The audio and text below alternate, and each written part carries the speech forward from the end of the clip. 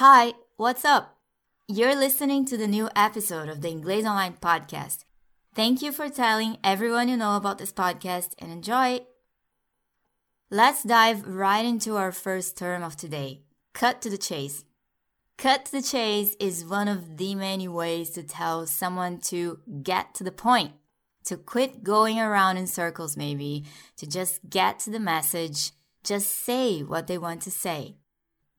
This is one expression that is usually said when the speaker is getting a bit impatient. So they will either tell you to cut to the chase or say something like, "Let me cut to the chase." When someone asks you to cut to the chase, they're asking you to get to the core of your message. The thing that really matters, the thing that you want to say, but for some reason you're not saying it. Maybe you're making small talk, Maybe you'd like to explain something before getting to the point. Maybe you haven't found the right words to say it. But that person you're talking to is aware that you want to say something, or at least that you would like to say something. So they ask you to basically skip the small talk and get to the point. They're in a rush, or they're just plain impatient. Come on, cut to the chase already. Notice the use of the word already in this case. This is a very interesting way to use it, and it's one that you will rarely ever be taught about in an English course. When someone asks you to do something already, that means they want you to do that immediately. They have waited long enough. They don't want to wait anymore. In fact, they think you should have already done it. They can't believe you haven't already done this thing. That is what they're communicating when they say, "Do it already."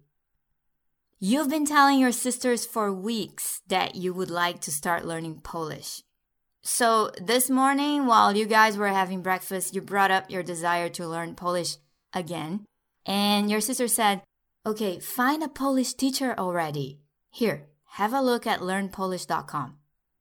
Your friend Matt has been telling you for months now that he needs to get through all the books on his reading list. He's been adding books based on recommendations from friends, and the list has grown now to almost 20 books that he's got to read.